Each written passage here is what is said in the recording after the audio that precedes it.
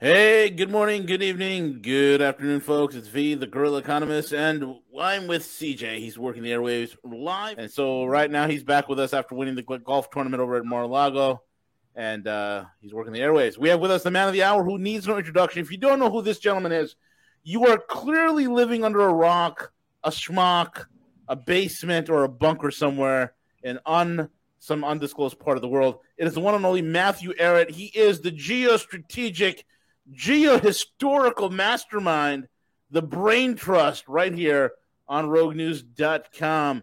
And he is with CanadianPatriot.org, CanadianPatriot.org, as well as the Rising Tide Foundation.net. And folks, if you haven't done so already, you need to get Matthew Ehret's book, The Clash of Two Americas, Volume 1, 2, and 3. Get all three. It is critical for you to have this to understand who the hell we really are, because we don't know. We don't know. We as Americans, we don't know. Why? Because Hollywood lied to us for 50 years, and we fell asleep at the wheel. So we have historical amnesia. Matthew Ehret's books is the medicine that reverses the historical amnesia and stupor that we're all under. Get it for yourself. Get it for your family. Get it for your friggin' kids if they want to understand American history. This is a piece of literature and a work that I will be passing on to my kid, so when she grows up, she understands the true history of everything. And I, for one, am thankful for Matthew for writing this. That's how awesome and how serious I am about his work. So with that being said, the one and only, incomparable Matthew Ehret. V, nobody does an intro like you, man. Nobody. No, I try, man. I try. I really appreciate that. It's very authentic. I'm very moved. And honestly, actually, there's gonna be a fourth book too. We're setting the keep groundwork. Writing them up. Keep writing, baby. Yeah. We're gonna do something on the British origins of the deep state with a little bit more thorough detail to put some more meat on the bones of like what is the British Empire today, what was the British Empire, since it has a very different character than what history books and Hollywood movies have passed down to us.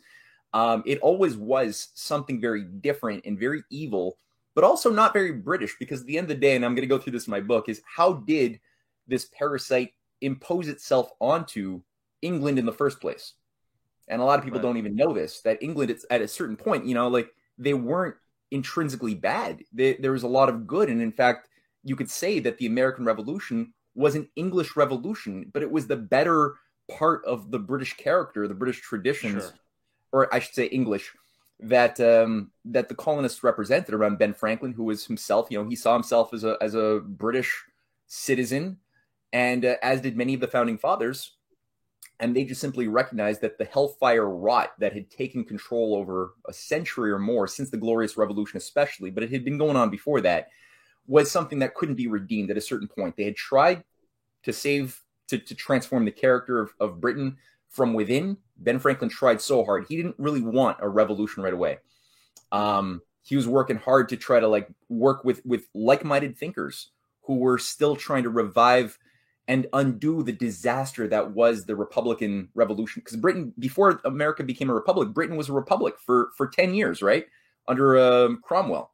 And in the 1640s, they cut off the head of Charles I, which is a foreboding bad omen for Charles III, that he might fall the way of his namesake, since he's also running roughshod over the lives of the people and giving them no good reason to love him.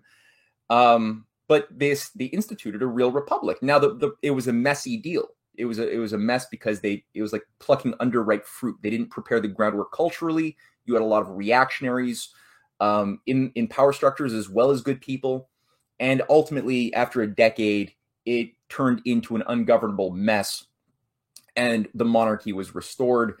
The Bank of England was soon set up after the Glorious Revolution, right? And that was really a Venetian takeover.